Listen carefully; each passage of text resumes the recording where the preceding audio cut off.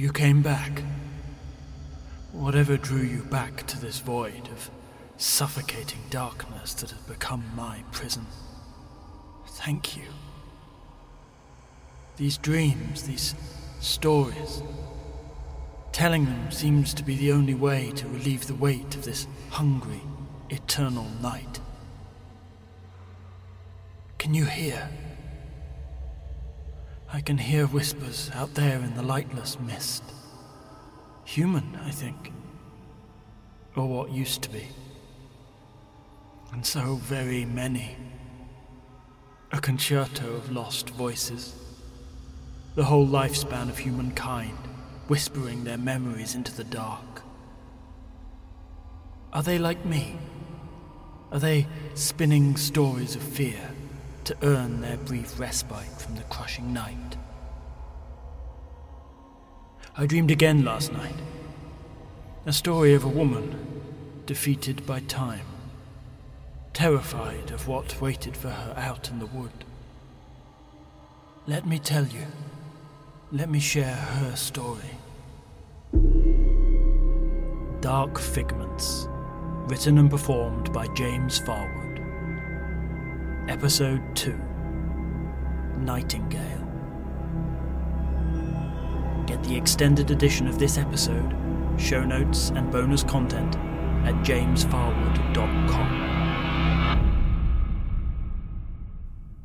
They had said today, hadn't they? She was sure they had, but the days meant so much less now. Christine stepped outside her door, keeping her hand on the frame as her slippered feet slid a little on the mulch. She craned her neck, but she knew she couldn't see down the lane from her garden.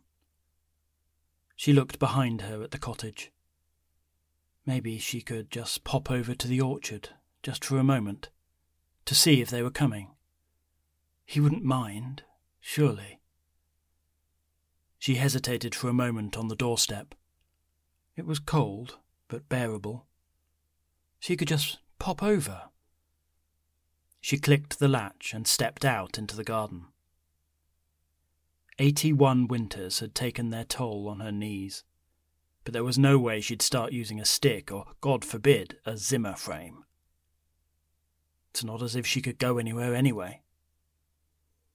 She shuffled along the garden path, checked the road for traffic, though it rarely came to her remote pocket of the world, and crossed into the orchard. The hedge was low here, so she could see all the way down the hill until the road turned into the woods. That very last spot you could see someone on their way out of the village before they vanished from sight. A bird swept overhead and landed on the naked branch of the closest apple tree. Its brown feathers made it blend into the winter bark, especially as Christine didn't have her glasses on, but she knew without a shadow of a doubt that it was a nightingale. She took a step back. I'm sorry," she stammered, feeling along the top of the hedge for the gap that led back to the road. I was just looking." The nightingale watched her, its head cocked to the side, its black eyes steady and expressionless. "I'll go back. I'm sorry." Christine turned and hurried back across the road. The knocking made her jump. Jarring, vicious thumps that rolled around the inside of the tiny cottage, rattling the walls and rocking the porcelain. Christine pulled herself up from the chair by the fire. The chair now had arms, and the fire was now electric, both annoying signposts to her increasing age and helplessness. She hated them, but she needed them, and she hated that she needed them. There was nowhere else in the house she could properly get warm. "Nan!"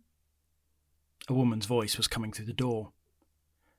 "Old Granny Merton!" The man's voice was substantially louder. "Cheeky bugger," Christine muttered to herself as she walked over to the door and opened it. Then, just to make sure he'd heard it, You cheeky bugger. Jack was grinning. Jack was always grinning. Liz stepped inside and gave her Nan a hug. "Hi, Nan," she said, twisting sideways to make herself more comfortable.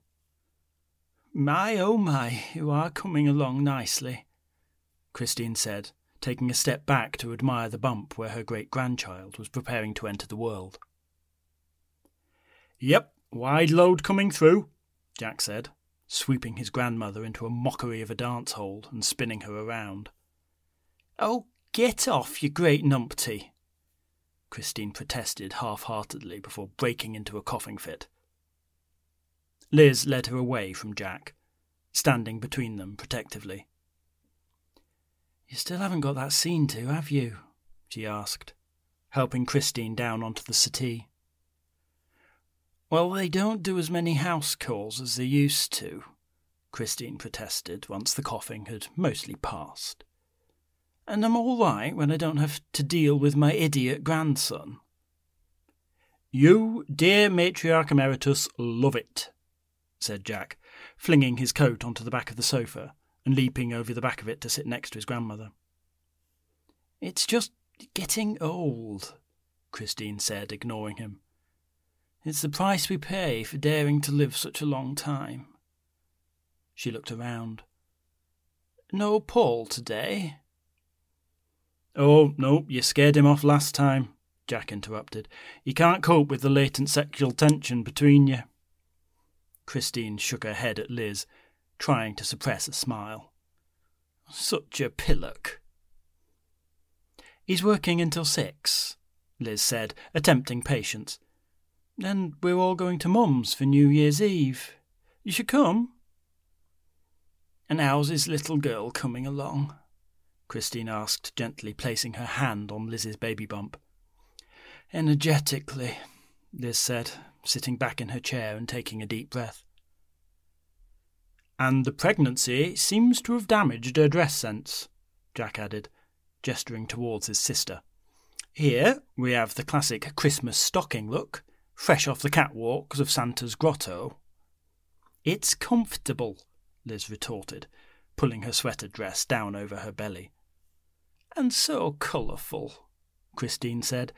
"I think it's wonderful. You wouldn't want to dress like a normal person, would you?" Jack let out an uncontrolled laugh. "Nan," Liz protested. "Oh, no, dear. I mean like the boring people.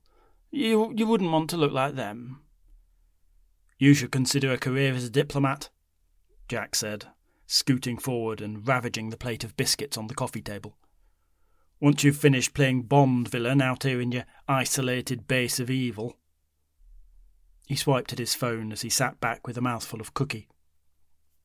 Christine turned back to Liz. "I have no idea what he's talking about most of the time." "You're not missing much," Liz said. "How are you anyway, idiot boy?" Christine asked, but it was Liz who answered. "Same as ever. Always connected and never committed." Christine made an audible tut.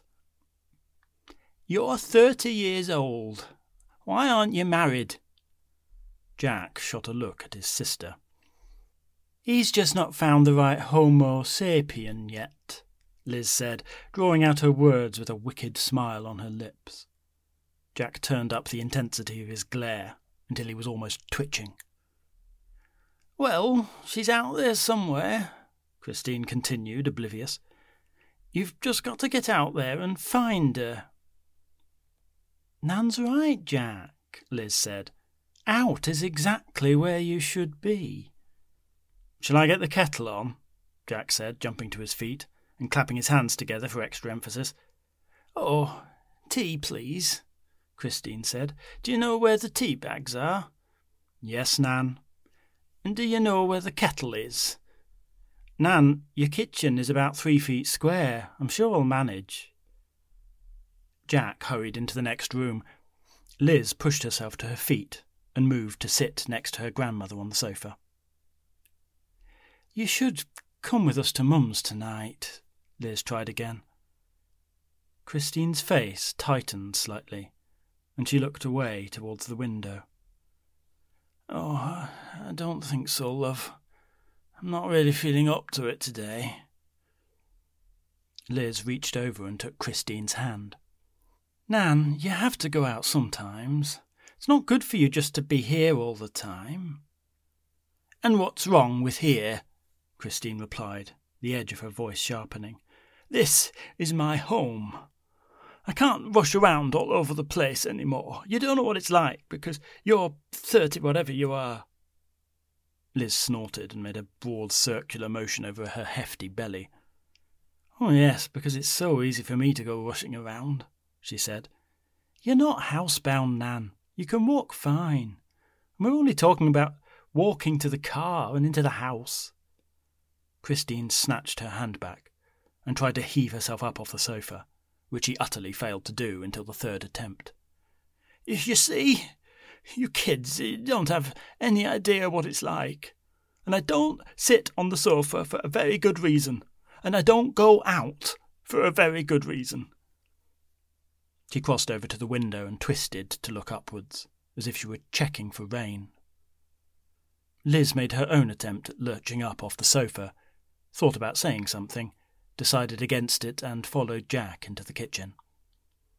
Jack was delicately arranging and rearranging triangular tea bags in 3 worn china cups.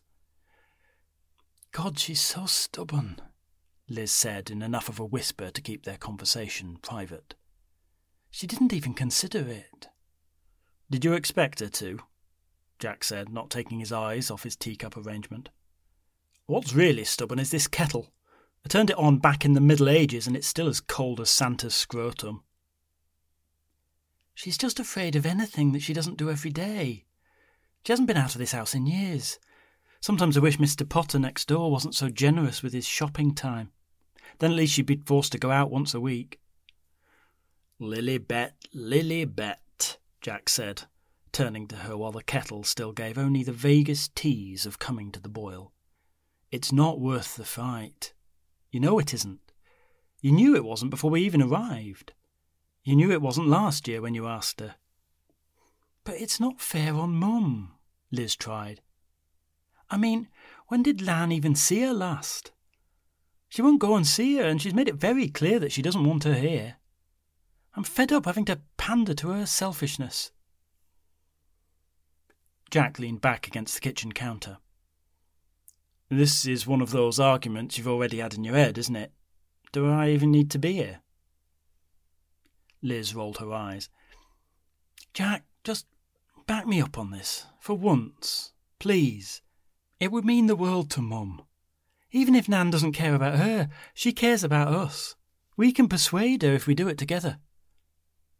The kettle finally approached boiling point, and Jack turned away to pour the tea. "Oh, do come along, Elizabeth," he continued, doing a passable imitation of their father. "Look around this pint-sized pensioner paradise. You can barely see the walls, they're covered in so many family photos. And some paintings of pheasants for some reason. But Mother dear is definitely winning the battle for wall space. She's everywhere. Nan loves the crap out of her. And where's Grandad, eh? Nope, no room for you, beloved husband. Our daughter needs this space to shine." Jack finished with a feeble, one-sided jazz hand. Liz sighed. As much as she liked disagreeing with her little brother, he had a point. Even though the cottage didn't have huge stretches of wall space to start with, almost every available inch had been turned into a family gallery, stuffed between checkered curtains, the fleur-de-lis patterned sofa, and the peculiar shelf that circled the room near the ceiling, far too high for Christine to reach anymore. And almost all of them showed frozen moments of Janet Merton, later Janet Paston. Scenes told the story of the earliest days of blubbing babyhood, then of growing up with her brother and father, both of whom had died before Liz had been born, then her wedding photos, then holding baby Elizabeth, and later baby Jack. So why wouldn't Nan see her daughter? It made no sense. "You're doing that interior monologue thing in your head?" Jack asked, waving a cup of tea under his sister's nose. Liz sighed again and took the cup. "Come on, let's go talk to her." But Christine wasn't there. "Well, she hasn't had time to go upstairs," Jack said, unconcerned, wafting the tea around the room as if the aroma might tempt Christine out of hiding. "If she gave up her vanity and got that stair lift, then she'd be up there like a rocket." "Well, she's not going to have left the house, is she?" Liz asked, pushing the door to the downstairs bathroom open with her foot and finding it empty. Houdini hasn't gone far," Jack said, his head stuck between the curtains of the rear window. "End of the garden, range about 30 feet, speed 1/1000th of a mile per hour." Liz pushed past him and yanked the back door open, ignoring his protest about spilling tea. She marched after her grandmother, following the path they'd built between two raised flower beds that were now gone to ruin. Christine was holding the back fence, looking out towards the woods. "Nan, don't just run off like that," Liz chided, more angry than she wanted to let on. "We were worried. You could have fallen." "I live here. This is my house," Christine answered brusquely, not turning to look at Liz. "I'll go where I like." Liz moved up, taking a couple of breaths to numb her instinct to snap at the infuriating old woman. She made a show of resting her hand on her grandmother's back instead. "Nobody's saying you can't, Nan," she said, but even to her own ears her voice sounded sharp. "We just want to make sure we know where you are." "I'm here," Christine said, but she didn't seem to be in the same conversation as her granddaughter. She stared out into the wood. "I'm always here. I always have to be here." "The world's not that bad," Liz said with a conciliatory smile. She pushed a little harder. "We'd love to have you come out in it and be with us sometimes." Christine tensed her shoulders and jerked away, holding the top of the fence as though her life depended on it. "I'm not leaving my house," she shouted, her sudden ferocity making Liz jump. "I'm not leaving my house," she repeated, calling out into the wood. "Nan, it's all right," Liz comforted her, unnerved by Christine's sudden anger. "It's okay. You don't have to go anywhere if you don't want to." A moment passed, while Christine swayed against the fence, her eyes on the trees. "Let's go back inside and have some tea." Liz immediately realised what she'd said. "If you want to, that is." Christine finally turned to look at her granddaughter. Her eyes were red.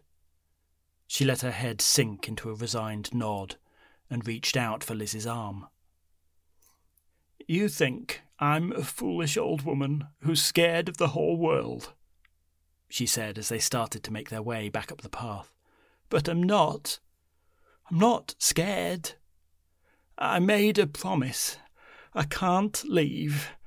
It's the birds." She hesitated, looking back towards the woods. "The nightingales." Liz gently encouraged her to keep moving towards the house. "I don't understand, Nan. What do you mean?" "They watch me," Christine replied. "They're always there. They'd know if I left." Liz didn't know what to say, so she just said, "It's okay, Nan." They walked in silence for a minute.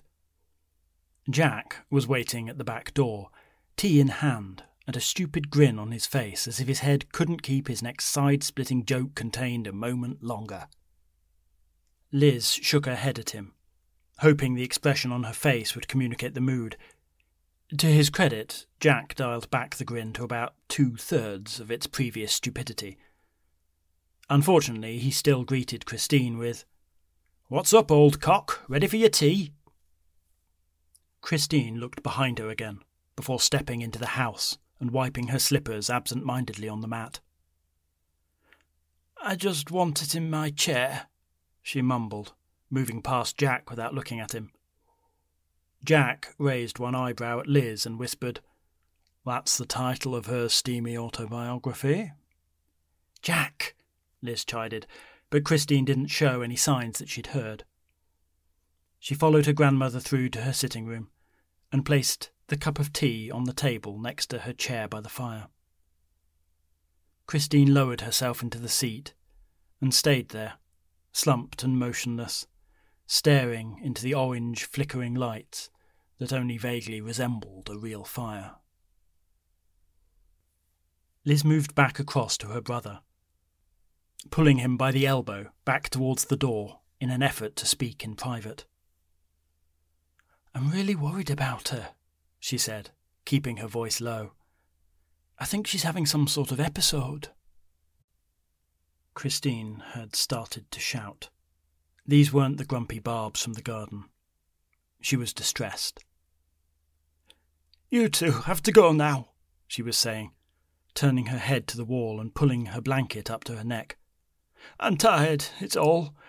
This is all too much. I'm tired. I'm tired." "Nan, what's wrong?" Liz asked, moving across the lounge, her hands gently shielding her belly as she squeezed past the sofa.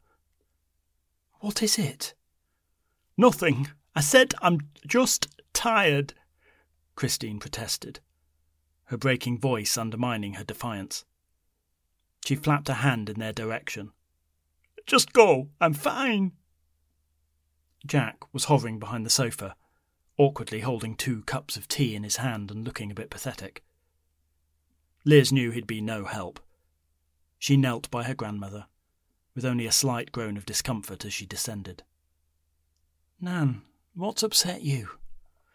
"I don't know," Christine said, head still turned to the wall to hide her tears. Liz reached into her grandmother's lap to take her hand. "I think you do know," she said softly. "You can tell us." Her sentence trailed off as she felt the hard edge of a photo frame, obscured by the folds of the blanket. Christine grasped it as Liz tried to pull it out, but she didn't have much fight in her. "No, it's just silly," she protested. "It's not silly, Nan," Liz told her. "It's upsetting you." The photo was old, that uniquely faded 70s colour that somehow made it look older than black and white photos from decades before. "You miss Grandad," Liz said, not really asking. But Christine's eyes suddenly sharpened. "It was never the same. He thought it was my fault, and so he left me. He left me here on my own." She wiped at her cheeks with the sleeve of her cardigan. Liz looked over at Jack, who stood there mute, then back to her grandmother. "Nan, Grandad didn't leave you. There was a crash, remember? Back in '84. Christine rolled her eyes and shoved herself to her feet, the blanket falling to the floor and annoying her by wrapping around her feet. "For heaven's sake, girl, I'm not completely feeble. That man never got so much as a scratch on his car in 30 years of driving. How does a man who drove every day for a living, a man still in the prime of his life, how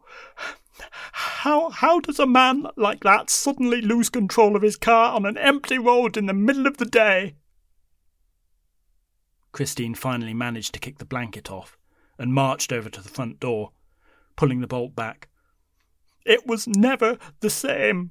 He left me here." Liz didn't know what to say. So she took her time, heaving herself to her feet and placing the photograph carefully on the mantelpiece. Jack seemed to think that she was getting ready to leave, so he returned the tea to the kitchen and stayed hovering uncomfortably in the doorway. "It was never the same," Liz said, "after Uncle Arthur." Christine recoiled as if she'd been slapped. "Don't call him that," she snapped, her anger immediately giving way to sadness.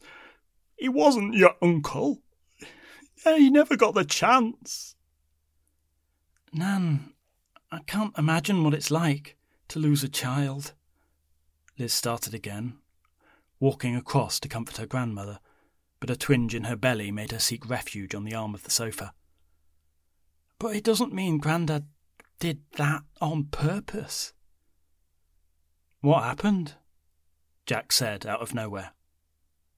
Liz was about to tell him it wasn't the time to bring it up, when he continued, I know Arthur was in the Navy, I know he didn't come back, but...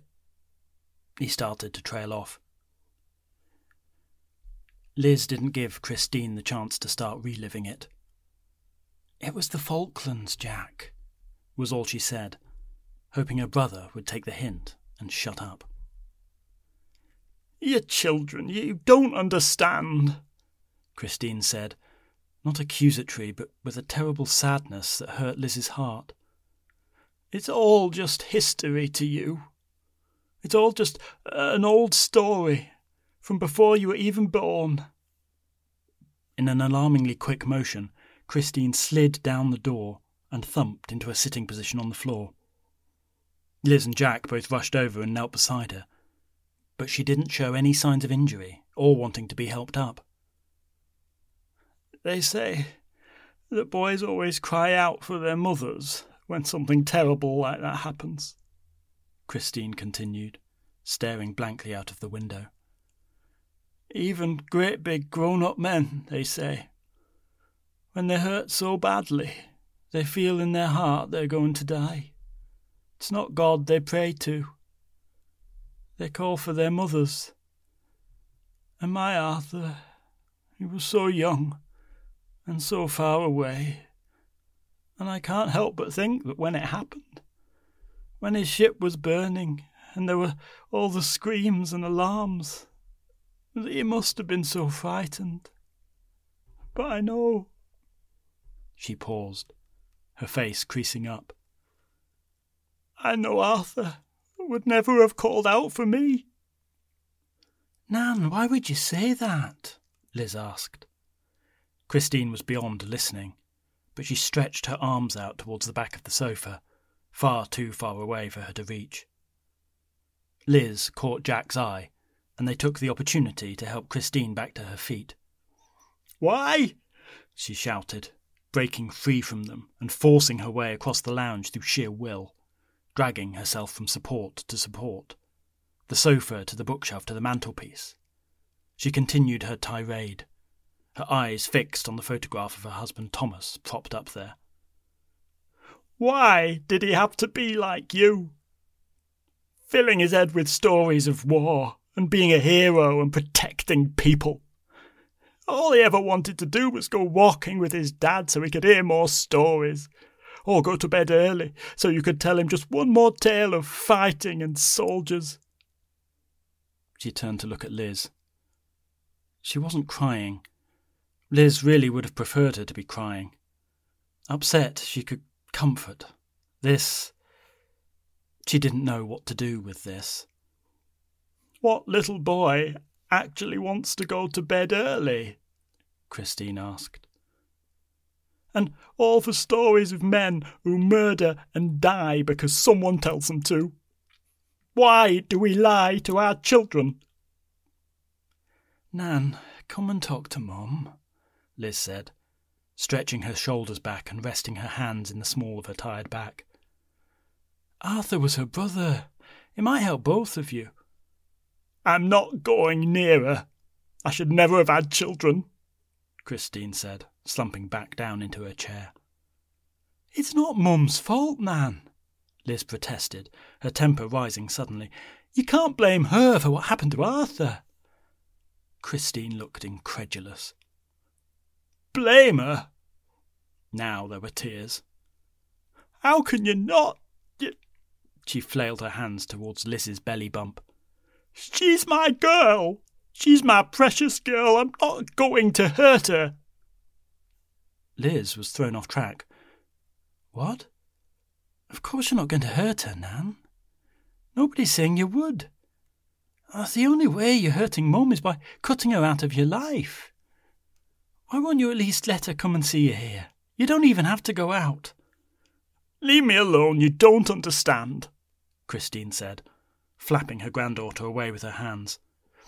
"I'm trying to understand," Liz persisted, her temper frayed and her voice louder than she intended. "Just talk to me properly and tell me what's actually the problem." Jack stepped up to her shoulder. "It's not your fault, Nan," he said calmly. "What happened to Uncle Arthur? It's not your fault." Christine looked at Jack, her cheeks wet, her mouth half open in a stalled protest. You don't understand," she managed, but the confrontational tone had evaporated. "I understand this," Jack said, kneeling beside Christine's chair and holding out another photo. Liz hadn't seen him take it off the wall. It showed 3 rows of young men, the blues of their ratings uniforms blurred together in the faded old print. White flat-topped hats and bright blue flap collars framed young, confident faces. "Just look how proud he is," Jack continued. A young Arthur, marked with a small pencil arrow on the photo border, stood in the second row, chest puffed out above the men sat in front, clearly desperate to break into a grin despite the formality of the photograph. "Just look at him, Nan," Jack said. "He was so happy. He was part of something bigger than himself." He pointed to Arthur. "There's no way a man with this daftly happy face ever blamed you for anything, let alone for letting him live his dream." Christine stared into the photograph, her mind disappearing into the past. "You can't tell children," she said. "You try to do what's best for them, but you can't tell them. He wanted to be like his dad so much. Just talking about the Navy made his face light up. I mean, he would just beam. But—" She paused, uncertain of whether to continue. "But his dad didn't want him to go. He didn't want him to join up. He said Arthur talked about it like it was a club, that if he didn't understand all the things, the implications, that he shouldn't join up until he understood it." She gripped her blanket. "But you can't tell children. Arthur wanted it so much. Every time we talked, I could see how much he wanted it. So I talked Thomas into letting him go." There was a hollowness to Christine's voice now, a pain so well trodden it had worn through. "You should have seen him that morning, when he left to go to his training. He kept kissing me. It made my cheeks sore. He kept saying thank you. His dad and I watched him from the orchard over the road. Watched him all the way down the lane, those heavy bags over his shoulders. But they didn't slow him down. Not one jot. Not our Arthur. And down there at the corner, just before he disappeared, he turned back to us. I was thinking he'd give us a wave, but he didn't. He blew us this huge kiss, all arm-waving with a big grin. And then he was gone." Christine sniffed and retreated, her voice becoming so matter-of-fact it sounded robotic. "He sent us that photograph when he started his training. And 18 months after that, our boy was dead. Some people from halfway around the world shot some missiles and burned him to death in his ship." She looked up at her grandchildren, who could only return silence. "And that was that." She reached forward and took the photograph from Jack, gave it a joyless half-smile and put it onto the table. "My mum used to tell me that our children were how we could all live forever. She said, even after you're long gone and everyone's forgotten you, you'll still be there, carried in their bones. The lessons you taught them, carried in their hearts. She looked straight up at Liz, a horrible resignation in her voice. How can you call yourself a parent if you don't keep your child safe? Your mother is much better without me, much safer and much happier. Liz realised she'd put her hands protectively on her belly. She's not happier, Nan. She loves you and she wants... I got her brother killed, Elizabeth, Christine snapped.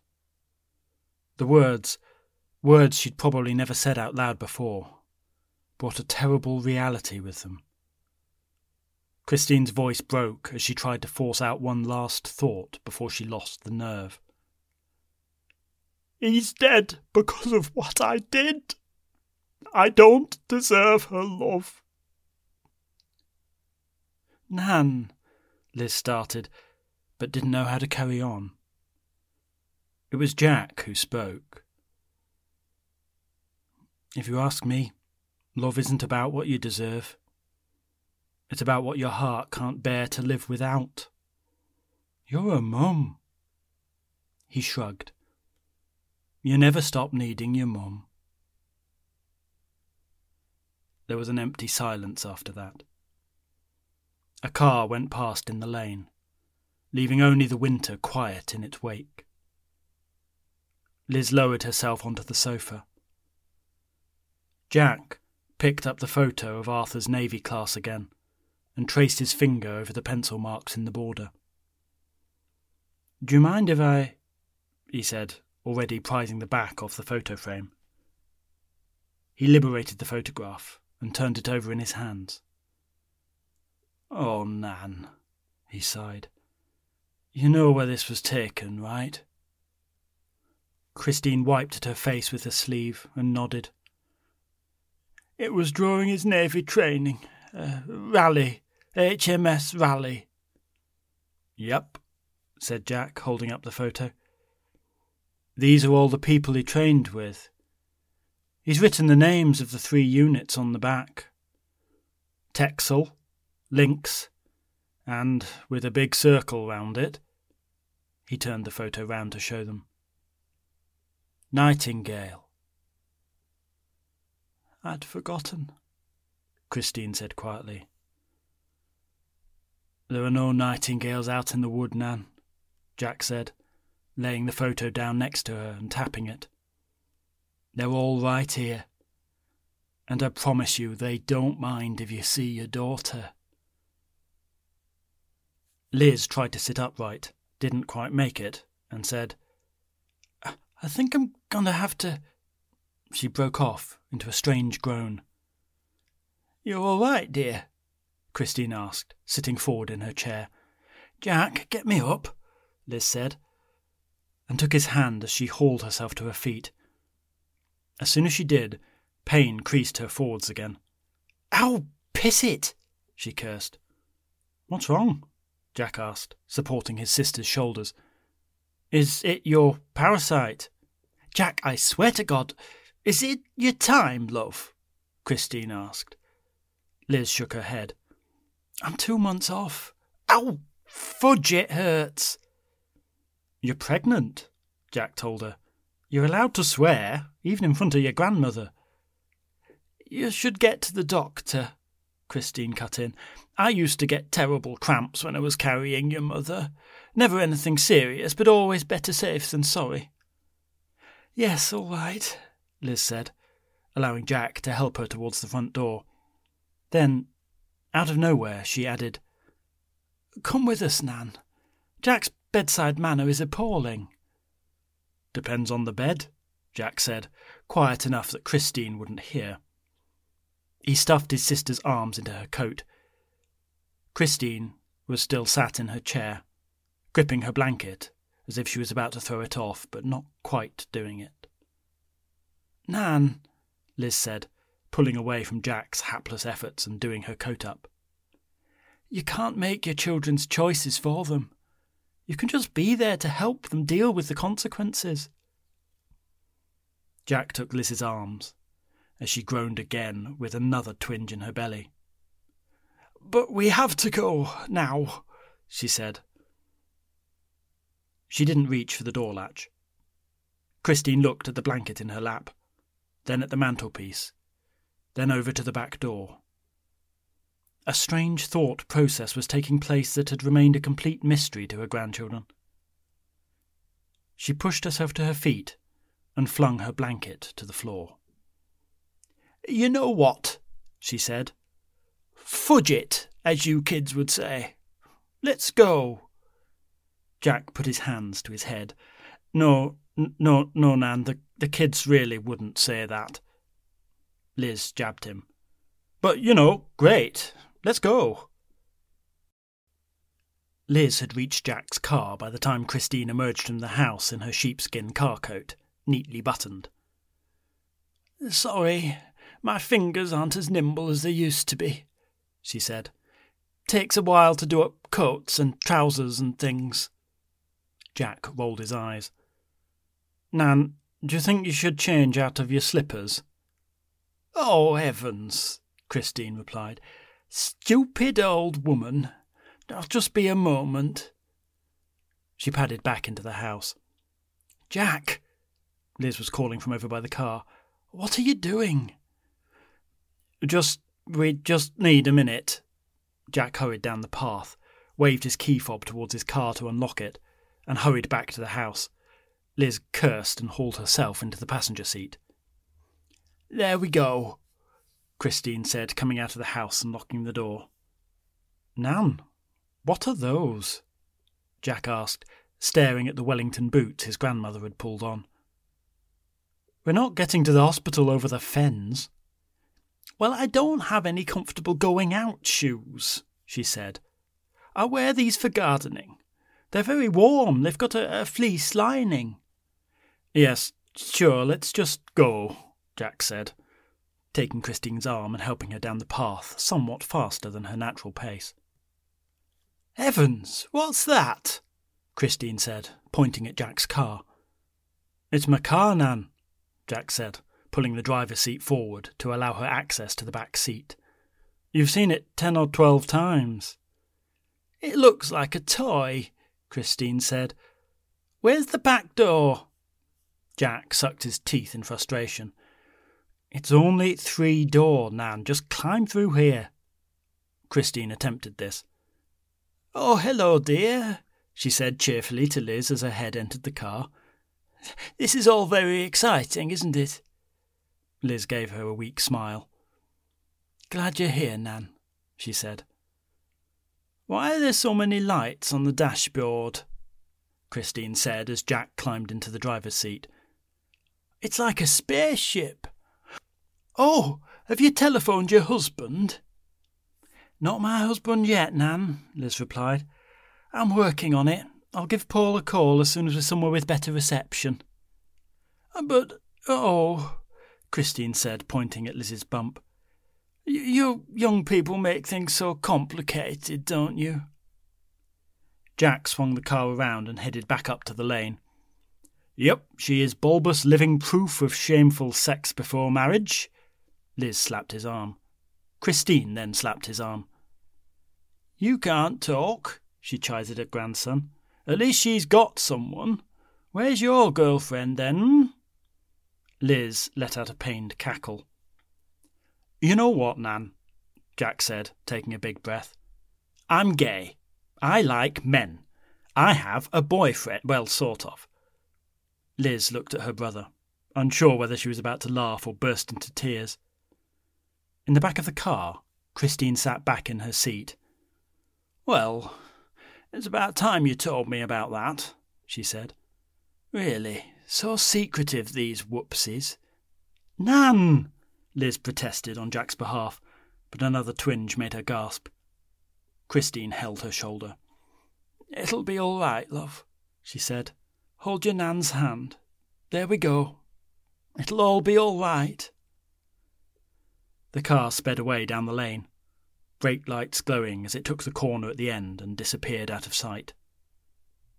The garden returned to its winter quiet, silent apart from the gentle breath of wind through the orchard and the twittering of the chaffinches and robins squabbling over the bird feeder.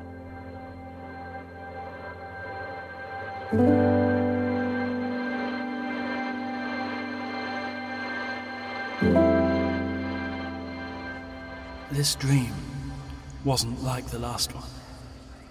It didn't bring me fear and repulsion, it brought me joy, and it brought me hope. I don't know any of the players in these dreams, yet something feels familiar. Like a childhood home long since passed into new hands. Perhaps it was simply that feeling of togetherness, a moment of family and connection. How I miss it. What's that? Do you hear that? All those whispers drowned by a rising tide. The darkness is tightening. Joy and hope, they are not welcome in this place. Something new is coming, something dark and painful. I see a man, alone in a crowd, pushing at a door that should never be opened. A house of black stone. The house will consume him. The sleep is nearly upon me. The story I will tell you when I wake.